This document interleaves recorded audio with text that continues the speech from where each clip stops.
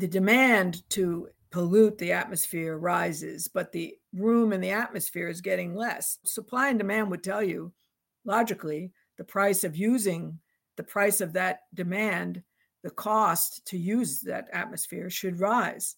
And the theory of the case is that the more it rises, the more expensive polluting becomes, such that there's a point where pollution is very prohibitively costly as compared to an alternative. And we're lucky that renewable energy is becoming very cost competitive with fossil fuel energy. That being said, you can't probably eliminate fossil fuels completely for the moment. At least that means that the fossil fuel emissions that cannot be avoided are very much more carefully considered, because instead of it costing me $1, it's going to cost me $100 a ton to pollute. So that's a big difference. Welcome to Care More, Be Better, a podcast for people like you who care about the social impact of conscious companies and everyday heroes. Hear inspiring stories from those who put people and planet before profit and personal gain. You'll learn how you can make a difference, vote with your dollars, and get involved today. Here's your host, Karina Belizzi. Hello, fellow do-gooders and friends. I'm your host, Karina Belizzi. I've got to say, I'm very excited about today's interview.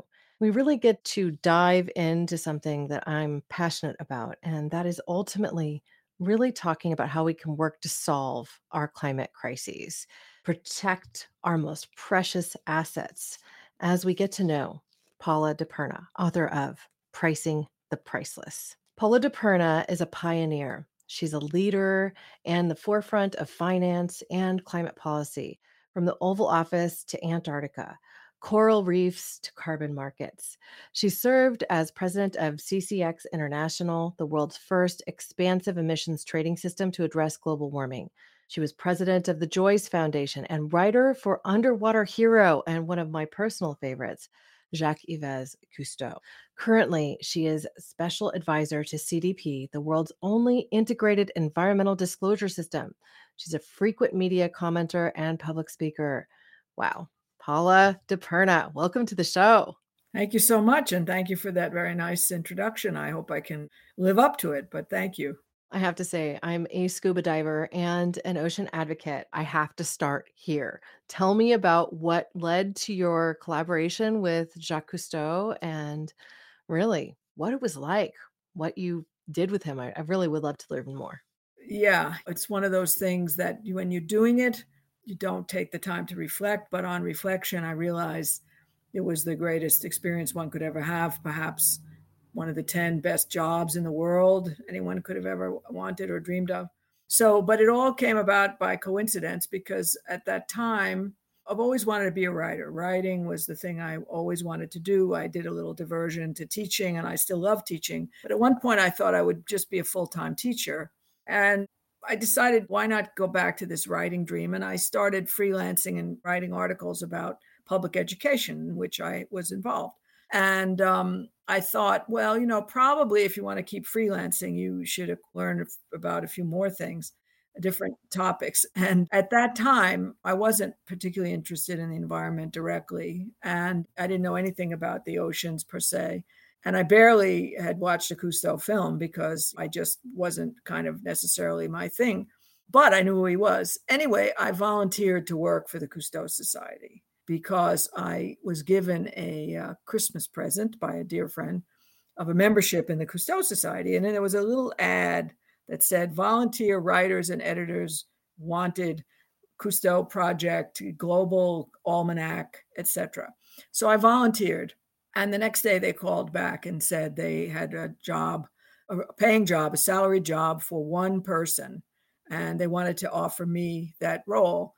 I took the job thinking I'd only be there for a year. And I did, I don't know how many articles and many articles for this project. And the book was published by Doubleday. It was called the Cousteau Almanac. And in the process of doing the book, I met Jacques Cousteau many times, and he was a real character. I remember, and back to Pricing the Priceless, the French never worked during lunch. Work-life balance is very clear. 2-hour lunches, and that's a 2-hour lunch in addition to transit time. We used to go to lunch with him and chit chat, not really talk about the project. And certainly we never talked about the films when we were working on them at lunchtime. But anyway, one day he took this dollar bill out of his wallet.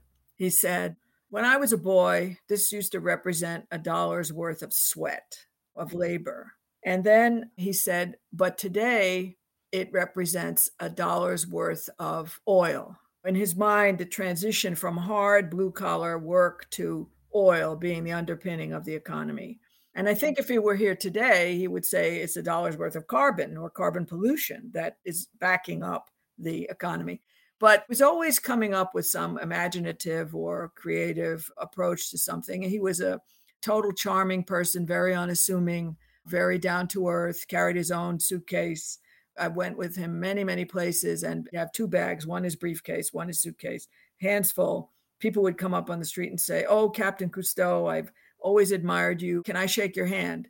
And he would put the bags down, shake the hand, always almost unfailingly polite. He was in that sense a role model. We went all over the place. I was on the Calypso many times, spent a year in the Amazon, was with him in the White House when we were doing the Antarctic negotiation a couple of times, the Oval Office. We convinced George Bush to go to the Rio conference. One simple way, Cousteau says to the president, Mr. President, if you don't go yourself, you won't know what's going on. He was very down to earth. He told Ronald Reagan one time, the US government was pulling its money out from you're a diver, out from the UN Ocean Program, the environmental, very dedicated UN Oceans Fund. It was under $1 million, the US conversation. And he went to the White House and said to President Reagan, Mr. President, if you won't put the money, I will. And his reputation was such that people couldn't resist that. To summarize, it was an extraordinary experience, and we accomplished a lot, not only the films, but other things. And I guess I'll just leave it on this, which is very significant. We together, and I will take some credit for this, because people like Cousteau, who are so famous and who have such access, they're truly, when I was with him, there was no one who wouldn't take his call, who didn't take his call. He could get into any office and see anyone that he chose to see. But he had no patience for process. He would often suggest something at the highest level, and then we'd go out of the office, and he wasn't interested really in finding out if they followed up with his idea.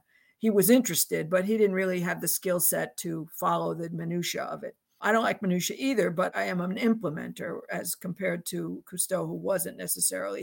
He invented things, but he wasn't that good at process.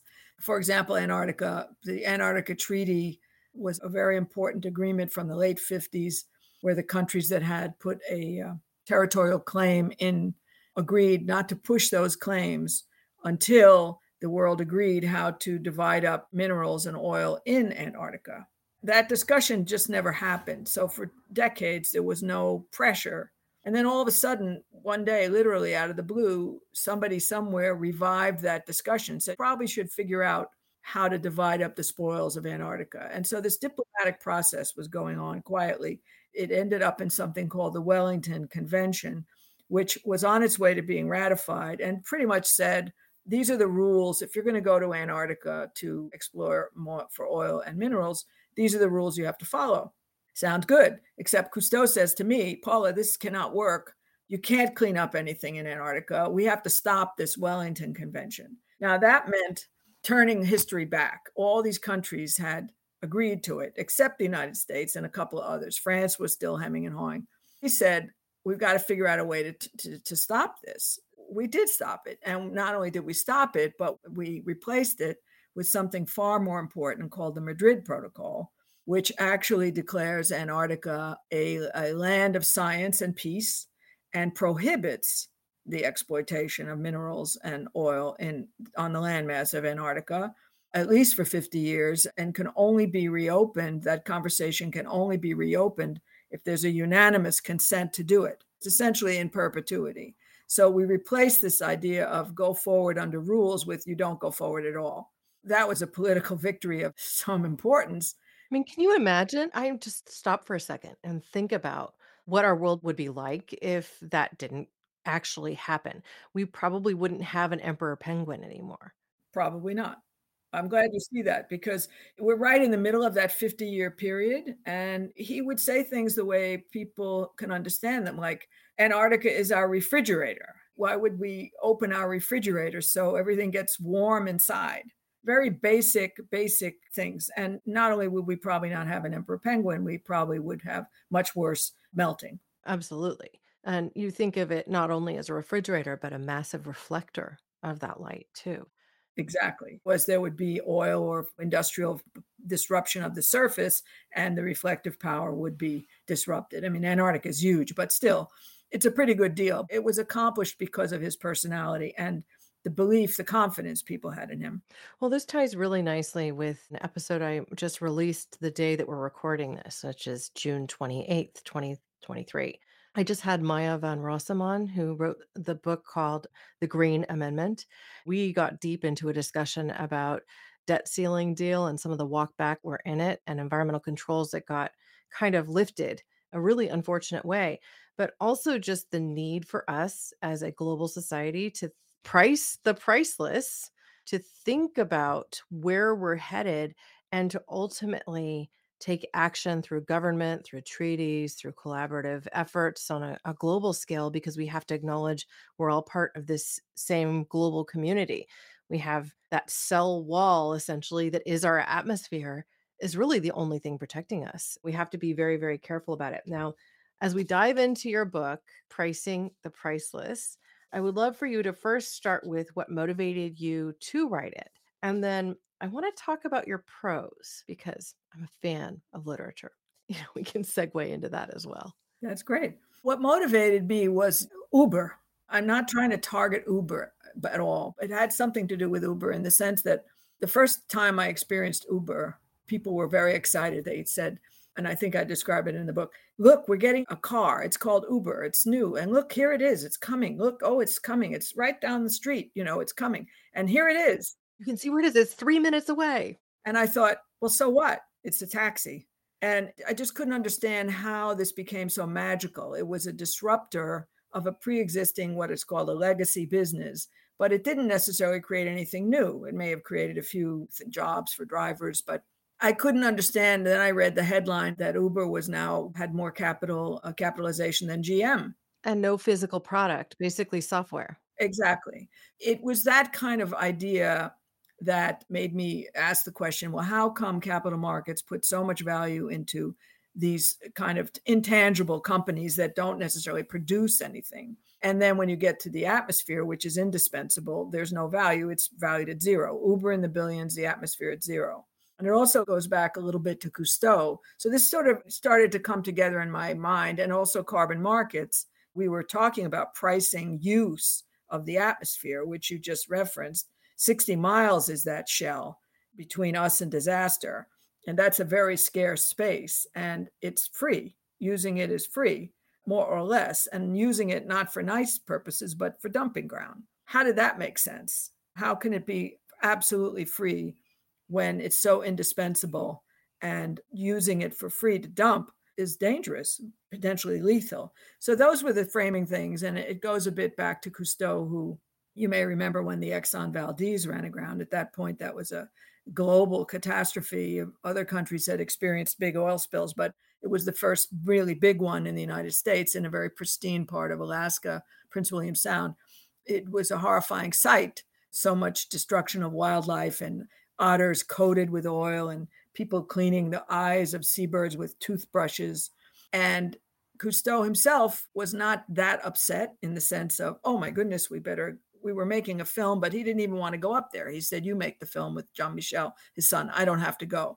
And I said to him, well, how come you're not more upset about it? He said, well, look, it's very sad. He said, but the real crime, the real tragedy is taking the oil out of the ground at today's price and then wasting it. The vision, the sight of this oil just spilling out of the sea, being wasted by a stupid navigational mistake, which I can describe, but one woman was advising the ship turn a certain way and they ignored her, the third mate. And if they'd listened to her, it wouldn't have happened. But that being said, the water was being wasted on the surface, and it was being used at a very low price relative to its ultimate value. And we now understand that better because we realize that we've been burning the soil at a low price, causing a tremendous danger, which is climate change. So those were the kind of inspirational triggers, if you will.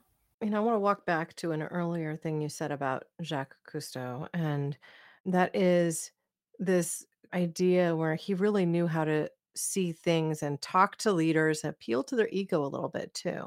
Like, even just say, oh, well, if you don't go there, you won't know what's happening. Suddenly, it's like now you listen a little bit more deeply. You think, okay, well, what would happen if I didn't appear?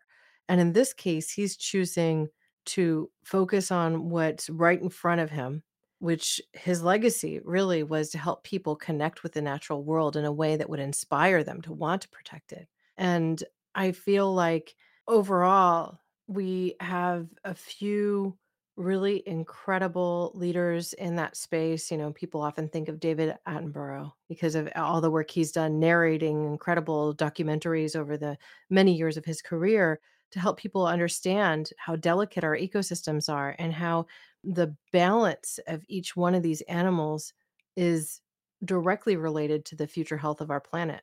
I just wonder, as you talk about this whole concept of pricing the priceless, I feel like I know what your answer is going to be here. Do you think that this is something we can really do in the near future in a term that will make a difference? Can we price the atmosphere and the natural world? Definitely. I mean, I think if you take the carbon market as an example, it's functioning. And what it does, it prices the scarcity, the value of this increasing scarcity. The demand to pollute the atmosphere rises, but the room in the atmosphere is getting less. Supply and demand would tell you, logically, the price of that demand, the cost to use that atmosphere should rise. And the theory of the case is that the more it rises, the more expensive polluting becomes, such that there's a point where pollution is very prohibitively costly as compared to an alternative. And we're lucky that renewable energy is becoming very cost competitive with fossil fuel energy. That being said, you can't probably eliminate fossil fuels completely for the moment. At least that means that the fossil fuel emissions that cannot be avoided are very much more carefully considered, because instead of it costing me $1, it's going to cost me $100 a ton to pollute. So that's a big difference. We're already, in that sense, pricing the pricelessness of the atmosphere. And you have some water markets, and I'm not saying markets are the total solution. There needs to be some serious public policy to protect people, public interest, but you have market pricing on water, and that's a good thing. Because again, we do wastewater, certainly in the United States, we do. The other things that are much more innovative, for example, coral reef insurance, which whoever heard of that? Why would you insure the coral reef? But the question is, why do we insure hotels that are on the coast and beautiful homes that are on the coast? How can we value them in the billions of dollars? Again, where the coral reef, which is a physical barrier to storm surge, we don't value at all. In fact, up to this coral reef insurance, we just let the waves do what they were going to do, smash up the reef and leave the reef in smithereens and move on. As you know, coral reefs, you're a diver. I mean, what more beautiful part of the world could there be than a coral reef? And I'm not even a diver. I have only seen them in films. I snorkel. I'm partial to kelp forests, but the coral reefs are really incredible too. And I've been diving since late 90s. It's over 20 years now of time in the water. And what I will say is that in that time, I've seen a pretty dramatic change in tropical waters. And tropical waters or subtropical are, of course, more sensitive to the temperature changes because they can get to a threshold where, hey, it's just too warm for a lot of the species of coral that have been there to really survive and thrive. I'm diving and seeing, like, gosh, I see nothing but dead coral in this entire area that I dove 10 years ago and was thriving. We're at a space now where we've hit what is the tipping point for some of those systems. And to learn that great chunk of the Great Barrier Reef is in Australia is now no longer living is just such a travesty. It's a scale in which I never expected to see in my lifetime. The early science about climate change was pretty early. People were talking about the danger of carbon dioxide building up in the atmosphere in the 70s and earlier, even in Sweden. It is not only a travesty, but it's a tragedy. And I think people haven't come up quickly enough to understand what's at stake. Back to your question, can we do it in time? We don't really have a choice. But what's interesting is, and these are systemic changes, this is a real flip that we're talking about. But it's not so impossible because back to the coral reef insurance, what does it do? The destruction you saw, the coral bleaching, that's pretty much out of our control. That's kind of due to the ocean temperature rising. I think the statistic is the ocean absorbs 90% of the heat that's generated. If there's a lot more heat being generated, a lot more going in the ocean. I don't know if coral bleaching can be reversed. What happened potentially is reseeding the reefs with coral that is grown in a laboratory that is more resistant to temperature. That's going on. But that's a very nascent science. But the coral reef insurance is even more concrete, literally. The principle of all these instruments that I talk about in the book is that there are environmental benefits. We're not necessarily putting a price on nature. We're putting a price on the benefits that nature brings, the economic benefits that nature provides, nature being an unpaid worker, basically the world's most exploited worker in history, never paid. It's exactly like that. It's an unpaid worker. We could price the work that nature does and the work that coral reefs do in blocking the coast and say the coast in a given society, a given area has property value of X, the coral reef must be worth at least a portion of that property value. Regular insurance policy, except it's called parametric insurance. The difference between that and liability insurance is in a regular claim, if your house or your car, you have to show liability at some level, and there's a claims process. Parametric insurance, there's no claims process. A particular event occurs that people have agreed at the outset. When that event occurs, the policy comes into force right away. Some innovative insurance companies have figured out how to insure coral reefs and bring the economic benefits, quantify the benefits, and translate those benefits into a premium value for an insurance policy and sell that insurance policy to the enterprises that are in charge of protecting the reefs. Now, mostly those are governments. And this was tried in the Caribbean, and TNC, Nature Conservancy, started it. Now this thing has been expanded. But the parametric insurance trigger is wind speed. It's pretty well known that when wind speed hits a certain level, likely the wave speed is going to be a certain level, and very likely the two combine and the reef is crushed at that wind speed. And the wind speed is a real predictor, very accurate predictor of destruction of the reef, the physical destruction. So I never knew this, but it makes sense because hard coral, as you know, is pretty much limestone and cement. The coral reef insurance kicks in the minute that wind speed hits a certain level. That triggers these diving crews that have already been trained, that are already waiting for this, not waiting, but ready for something like this to happen. And they get sent right out to the reef almost immediately after the storm is finished, is subsided. They jump in the water. They have all these tools, and they literally put the reef back together again. They pick up pieces, tie them back. They drill holes and put a piece of reef back into where it was. And they've actually fixed the reef. And I didn't know this, but if you do that within a certain period of time, the reef can grow back on its own. So the insurance policy makes it possible to repair the reef. And that's because the economic benefit of having a reef intact can be quantified and translated into these insurance policy terms. It's really about pricing the benefits of nature as much as anything else. And the more you understand the value of the work nature provides, the more you understand you need the work done, and then you're willing to pay. And it isn't you and me necessarily that have to pay. It's the banks, it's the investor firms, it's the people who have all the money who should be moving their money from bad things to good things. That's the point of the book, really. I live here on the central coast of California, and this last winter we had some of the worst storms I've ever seen here. Some of the scariest, frankly. Winds that came through at such a force, paralleled with an incredible amount of water.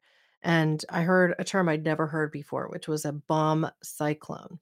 And literally, all of this weather came into the Capitola town, and that essentially buried the downtown under ocean for a bit.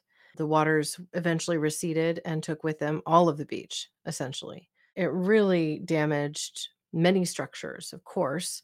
Ultimately, is something that at this point we understand could become seasonal, which is also very scary. And there are even some recommendations from people from the government to people who have homes on the coast to surrender part of their property line and be prepared for it to become part of the beachfront as opposed to their property any longer, because there isn't natural barrier reef there, and to build one with very deep waters shortly off the coast is very challenging to do.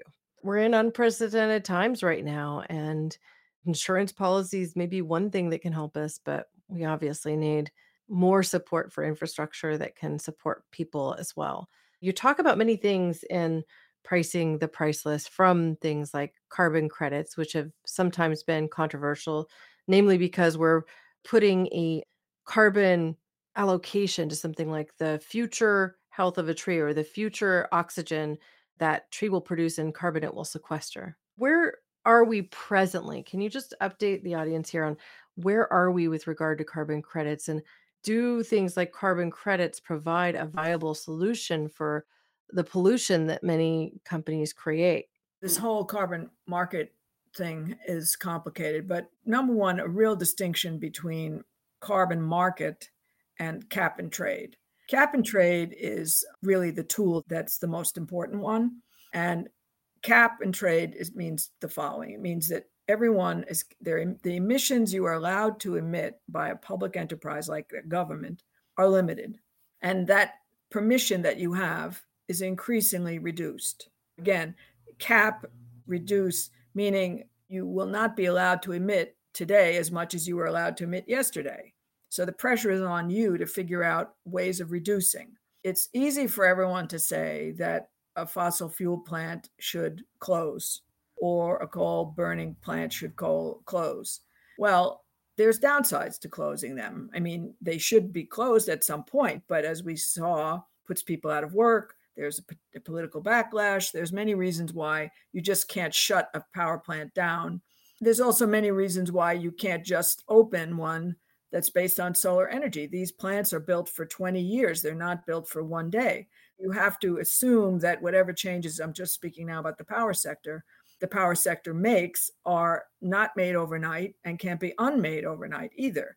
The power sector needs time.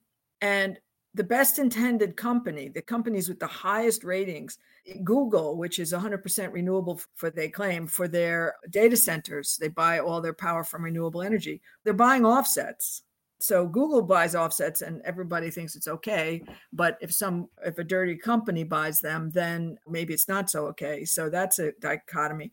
But once a company, whether it's Google or any company, is under a cap, the burden is to reduce directly, get those emissions not to be produced, no offsets. And once you've done all of that, then you are allowed a certain percentage of offsets to apply against your cap. It's a bit like a diet. You say you're going to lose 20 pounds in a year, 2 pounds in a week or a month, and you think, okay, I'll do that by eliminating carbohydrates. Well, you eliminate all the carbohydrates and you still haven't lost the pounds. You look for something else. That's what an offset. It's literally an offset to what cannot be directly reduced. Now that's in a cap and trade, and it's not willy-nilly. There's a very limited percentage. Now, if we're only talking about the voluntary carbon market where there's no cap, I'm Paula DiPerna. I emit 100 tons this year. I go to the market and I buy 100 tons of verified carbon sequestration credits from a bona fide credit source. The trees are still standing. They don't burn down. 100 up, 100 held down. So that particular time that I do it, I'm not contributing to the problem. That's all you can really say. I'm carbon neutral. But what about next year? The price of the tons goes up and I don't want to spend that, so I don't do it. Or I decide, well, this year I'm only going to do 50 tons. Or get a new job and you're flying all over the place or whatever. Yeah, there's variable input, so to speak. There's variables all the time. The variable market, voluntary carbon market, the net zero pledges, that's where people have to look. Are companies really pledging something that's in their control within the next 5 years? Or are they pledging 2050, which is outside of anybody's responsibility today? It's complicated. The cap and trade in Europe is working now quite well in terms of reductions. You have one or two elsewhere. You have one in New Zealand. You have beginnings of one in Australia. There are many, many different ones. There's two in the United States, including in California, one in the Northeast. They should knit together. That's one of my big policy suggestions, that the California market and the Northeast market should knit together, because then there'd be a cap over the whole country, which is good, and we'd have a national carbon price. But beyond carbon, there's beginning to be what are called nature-based solutions. And they're kind of like offsets, but they don't necessarily apply to a carbon target. They are in themselves sought after. So cleaning up of wetlands or investing in a restoration, particularly of wetlands, and a reforestation for its own sake, not necessarily against a carbon credit, a carbon target, for having the biodiversity in the forest. I think it was last year, the UN met again on the Biodiversity Convention. There was an agreement to set aside 30% of the world's land mass, biodiversity sources, and oceans, take it off limits, 30% off limits by 2030, 30 by 30. And that'll never happen without investment in nature-based solutions, where you actually invest in the preservation of 30% of our resources for its own sake. When we talk about that 30%, we're also talking about productive land and productive waters. We're not talking about the barren deserts and the vast blue open sea where there isn't much life. This is to protect life. And why would anyone do that? Is because there's going to be some level of financial return. And that doesn't mean by exploiting the resources. It means by the design of the vehicle, the product, the financial vehicle. You mentioned the coral reef insurance as one example of something that could be moving largely in our favor. But there's also this idea of the forest resilience bond. Can you talk about that? Yeah, that one's very cool. And that one has grown a lot since the original concept. And that was a California innovation.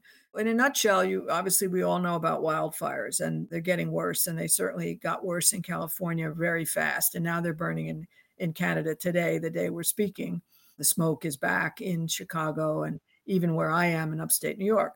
How do you prevent wildfire? You don't throw matches, and human beings have a lot to do with wildfire because there is inattention and not paying attention to forest fires and campfires, and there are sparks from utility poles and so on.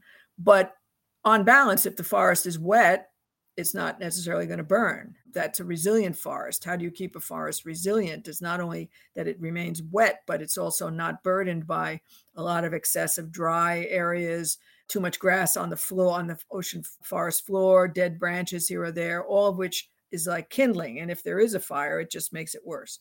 How do you protect a forest from the future burning capacity, the dryness that might come? Or how do you reap today the benefits? How do you monetize the benefits of a resilient forest that we may not see for a couple of years, maybe a decade or more? The brilliance of the resilience bond is that they brought together all of the beneficiaries of a resilient forest who are very disparate. So the California Wildlife Service is a beneficiary because if the forest doesn't burn as much, they can save some of their budget for protecting the forest instead of what's happening now, which is spending it all on putting fires out. Another beneficiary at the other end of the spectrum is hydropower facilities, which surprised me. It didn't connect that if you have a hydropower plant, which we all want to function because they're low carbon, if not zero carbon, needs water. And the water going over the dam is from rain and reservoirs, but also from the water table. And trees put water into the water table. If the trees aren't standing, the water doesn't go into the water table, and you might not have as much power over the dam, literally. The hydropower company is a beneficiary. You can count up the value of the coral reef. You can anticipate and quantify the benefits to the hydropower plant, which won't have to buy power from other people if they can generate their own, to the California Wildlife Service, to the local insurance company that would maybe pay less claims if there were less fires. They're the beneficiaries in the future. And they have agreed to pay back investors who securitize upfront, put the capital in upfront to the bond, taking the risk that the benefits will appear later. The people who benefit don't have the cash up front. The private investors come in and put the cash up front, and then the beneficiaries agree to pay the cash back as they receive the benefits for a premium. Forest Resilience Bond was designed with some input from foundations who put money in, and they agreed to a concessionary return. The rest were commercial investors who expect a market return. And the whole thing has gone from a $4 million pilot to now, I think, 2 funds of $25 million each, an infrastructure portfolio. The brilliance of the Forest Resilience Bond is it translates forests and recategorizes them as infrastructure. Once something is characterized as or funded as if it was infrastructure, something's funded as infrastructure, it carries a requirement to be maintained. It's sort of a complicated story, but it's quite simple. It's like a bridge. You build one, you have to maintain it. And that's what the forest is standing, you got to maintain it because it's infrastructure. It's a brilliant concept, and it's expanding now quite a lot over the world. In a way, this is just another method of pricing that priceless item, the natural world. Now, I've also covered on this podcast some research specific to the ecosystem wilting point, which is essentially the point at which a forest is beyond return, right? It just got too dry for too long. It can't necessarily recover in the same way that you might expect it to. Does something like the Forest Resilience Bond protect for that issue in its present state? Yeah, that's a good question. Honestly, I don't know enough about the biology involved or the forestry involved to know at what point you really cannot restore a forest. I'm sure there's some point in time when all forests can be restored. Where the financing for that would come in, I don't know. Higher risk theory, you would stretch out the timeline and you'd have to find investors who are willing to hold on to the risk longer. But conceptually, it should be the same situation. It's just that we're trying to deal in a real world. And back to, you saw this reef destruction in your lifetime. We're no longer talking about our lifetime. We're talking about a decade. And all the science suggests that in climate change, we will never get close to gripping the problem if we don't start reversing it significantly, which means one thing, delinking economic growth from emissions growth. That's the number one thing that has to happen. Back to pricing the priceless, it's a way to continue some economic growth as well as reduce emissions growth, because people do need to work. We can't just say, well, we're going to stop every kind of fossil fuel use, regardless of how many people suffer. And certainly back to the book in that chapter on off limits, trying to address the demand that's now going to be placed or being placed on people who live in the Congo and in Africa, which the Congo Basin is the last intact carbon sink that's actually still absorbing carbon. Amazon has turned into a net emitter, is no longer a net absorber. It's now beginning to emit because of deforestation. A lot of pressure on people in the Congo who are dirt poor, one of the most poor regions in the world. How can we in the North say to them, don't cut your trees, don't release the carbon from the peat, don't go after the oil because the world needs you not to? We have to pay them not to. I want to go to a discussion on your writing. I think often, you see a book put out there by Wiley Press. They do a lot of business textbooks, a lot of boring books, let's be frank. Okay, but good. Great information, all that. This is not a boring book. And you tell in here stories about, for instance, what made you seek out the Pope to speak about carbon markets, advancing a conversation with him that was perhaps something he'd already kind of dismissed for a reason.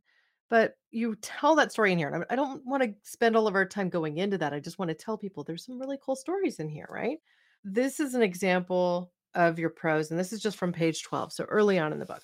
And you say, indeed, pricing the priceless can be morally risky, for it can also demean our most revered and valuables, labeling them as mere commodities subject to fluctuation, speculation, gouging, or cheating. This sentence sent chills up my spine because I think it's also prescient for the issues that we could see as companies and markets start to respond to what had been externalities in the past and turn it into something capitalistic. I just want to state overall, I love your writing style. I think you're pointing to solutions, but also the challenges that we will face along the way. And I'm just a big fan of the bark.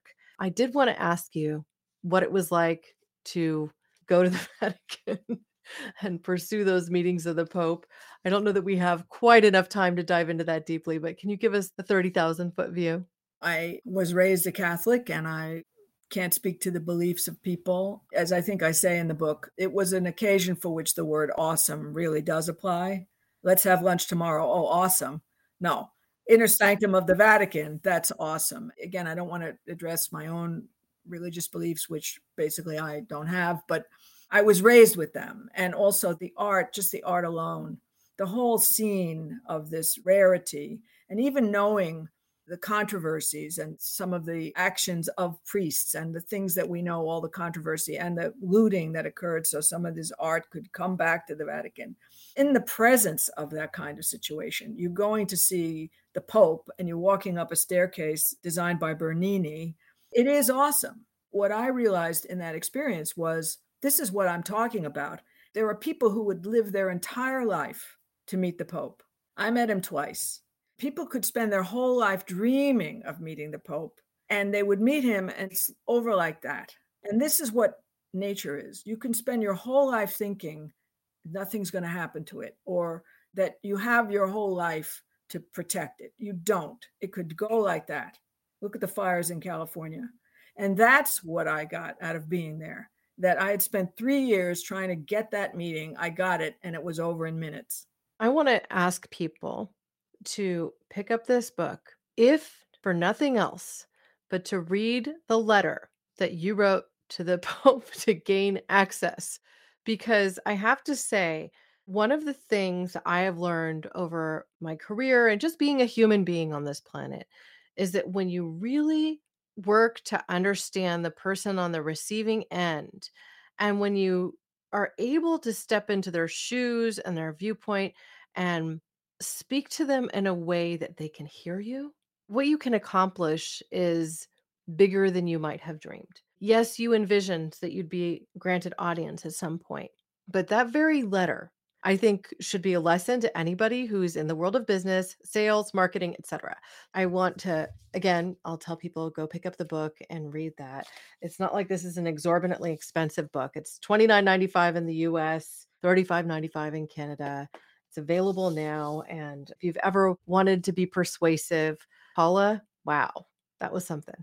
Thank you for sharing it, because honestly, it's a really incredible work. Obviously, that you have put a lifetime's experience into. The way that you've shared the stories that you experienced directly, indirectly, and the research that you've conducted to create this book makes it very accessible. Now, granted, I'm coming at this from a somewhat informed perspective. I spent a lot of time reading on sustainability, climate crises, things along these lines. I've interviewed some incredible people like yourself.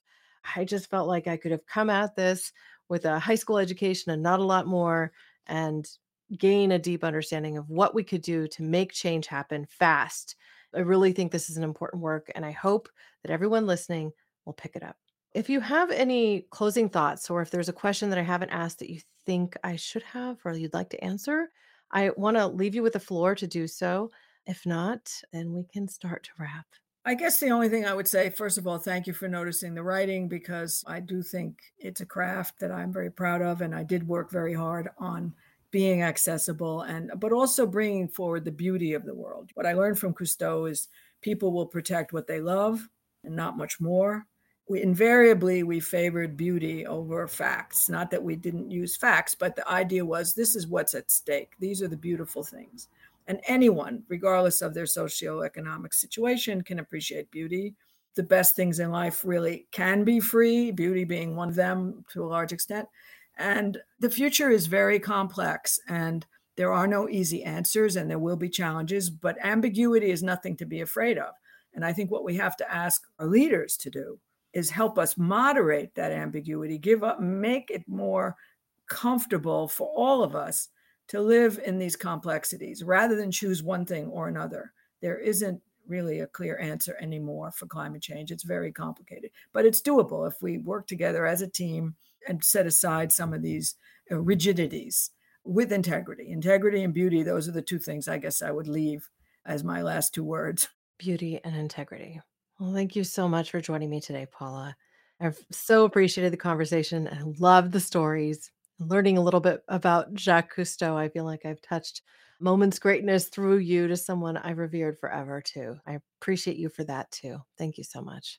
Thank you for taking the care. And I guess we should say there's a digital version also available for people who prefer to read on screen, and it's cheaper. Just a little plug. But thank you for your attention and your care and your hard work too.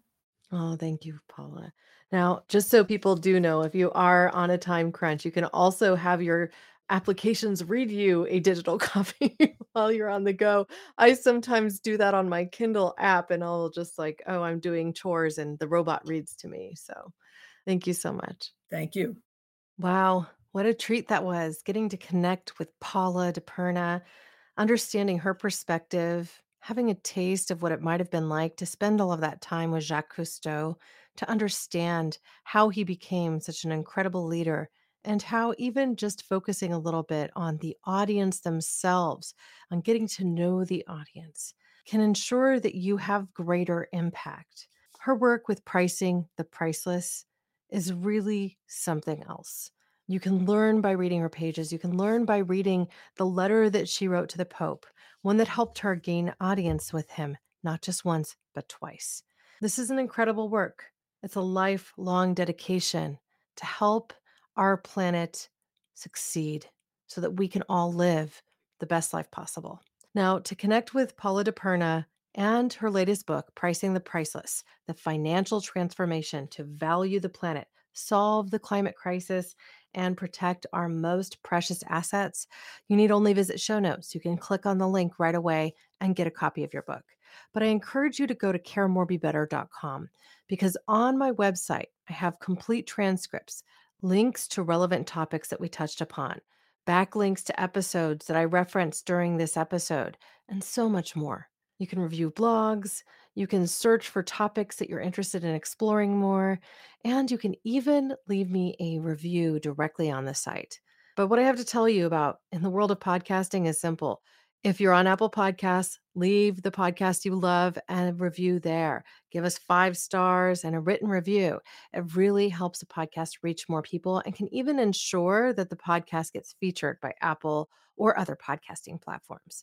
It's one of the ways our message can get to more people, so more people can join the community, so that they can care more and create that better world with us. For those of you that watch this on YouTube, thank you for joining me there as well. This YouTube episode is also published on caremorebebetter.com. You can go there. You can even click the microphone icon in the bottom right-hand corner and leave me a message. Tell me what you thought of today's episode. If you have a question that you wanted me to explore more deeply with Paula, you could even share it and I could connect with her and then share it with you on the next episode I record. The reality is that this can be a two-way conversation. Yes, you've heard plenty from me, but I also want to hear from you. A simple comment on the YouTube page or a written review or even just an email note or voicemail on my website can mean so much. And ultimately, just keep the juices flowing, keep me wanting to do this thing. Because I got to tell you, while every episode brings me something, it's also a lot of work to put into the world. Thank you, listeners and watchers, now and always, for being a part of this pod and this community. Because together, we can do so much more. We can even create a world that values our precious planet, that prices the priceless, that respects that the air we breathe is a gift, that respects that the trees in the forest provide us with that air, that they sequester carbon, that they ultimately create the future. We can live in that world together. Thank you. Thanks for listening to Care More, Be Better, a podcast for social good. To make sure you never miss an episode, subscribe, rate, and review wherever you listen to podcasts, and share with your friends to help us reach more people and spread more social good.